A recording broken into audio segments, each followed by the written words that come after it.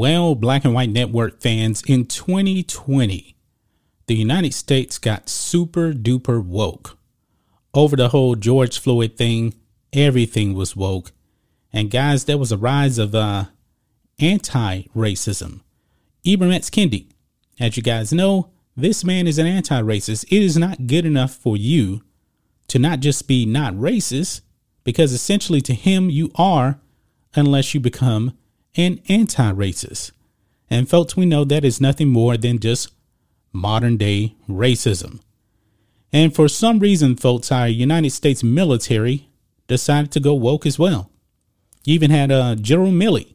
He wanted to understand white rage. You guys remember that, right? Well, the United States Navy now actually did have Ibram X. Kendi's anti-racism books on their preferred reading list. However, guys, less than 2 years later, Ibram X. Kendi has now gotten the axe from the United States Navy. You guys can see here, U.S. Navy chief quietly takes woke books off the reading list. Gilday said the goal of the program is to foster the continued education and growth of sailors. Now, my question is, why was his books actually on the list in the first place? I have no idea. I really don't. But this is from the CNO's website right here, Navy.mil/CNO, Chief of Naval Operations. This is what the program is actually supposed to be. The CNO professional reading program consists of 12 books and is a mix of writing genres, including fiction, nonfiction, military, strategy, management, and technology, among others. The goal of the program is to contribute to a culture dedicated to warfighting and learning, while simultaneously supporting the personnel, and professional development of sailors beyond that of their primary designator or rating. A learning mindset is essential to accelerating our warfighting advantage. A Navy that learns, adapts, and improves the fastest will be the most successful. Knowledge sharing is essential to creating a learning culture. We are driving a fleet-wide campaign of self-improvement, and we must foster an organization that supports and empowers sailors to have an independent quest for knowledge through reading and information sharing. What you know and how fast you learn is relevant in this era of strategic competition. And that is from M.M. Gilday, Admiral U.S. Navy, Chief of Naval Operations. Now, why in the world was Ibram X. Kendi's books on this preferred reading list? Now, guys, I'm a U.S. Navy veteran. Honestly, I never even heard of this professional reading program. Never heard of it at all.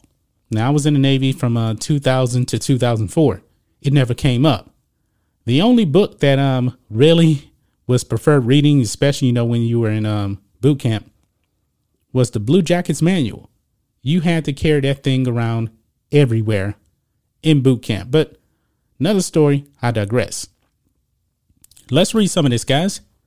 Several books on the U.S. Navy's professional reading program that provoked outrage last year were absent in an updated reading list released Friday. Chief of Naval Operations Admiral Mike Gilday's updated list includes 12 books in the genres of fiction, nonfiction, military, strategy, management, and technology. Missing from the list were the titles Ibram X. Kendi's, also known as Henry Rogers, How to Be an Anti-Racist, Michelle Alexander's The New Jim Crow, and Jason Pearson's Sexual Minorities in Politics, all of which were included on the Navy's 2021 reading list. Now, why in the world was that on the reading list? What did that actually have to do with warfare? Now, guys, I can tell you this firsthand knowledge being in the Navy. You will come out the Navy knowing how to clean more than anything. I mean, if you ever heard of field days in the Navy, that is all hands deep cleaning of the ship. And you clean the ship every single day. Now, also, you do train for warfare. You do. But this racist stuff, anti-racist stuff, that was never a thing when I was in the Navy. Never a thing. It says several Republican members of Congress had raised concerns about these titles being included, with one telling Gilday in a letter that the views expressed in, quote, How to Be an Anti-Racist were explicitly anti-American. Yeah, that is because Ibram X. Kendi is a Marxist. He believes in cultural Marxism. So there is no way in the world his books should actually be on a reading list. The United States is supposed to be not about that. America should not be embracing Marxism. And this being on the reading list last year stunned me. Gilday responded at the time that the Kendi's book was included because, quote, it invokes the author's own personal journey in understanding barriers to true inclusion, the deep nuances of racism and racial inequalities. What you got to do, because it's nothing more than modern day racism from a cultural Marxist perspective. Gilday said the goal of the program is to foster the continued education and growth, both personal and professional, of sailors. So if they read his book, they would actually end up learning how to become racist. Didn't make any sense. But this is the new reading list of books right there. You guys can see it for yourself. Some of the stuff is actually, I would actually say, is a good thing. World War II at Sea. Highly recommend reading that. I mean, it is the Navy, and you do learn naval history when you're actually in the Navy.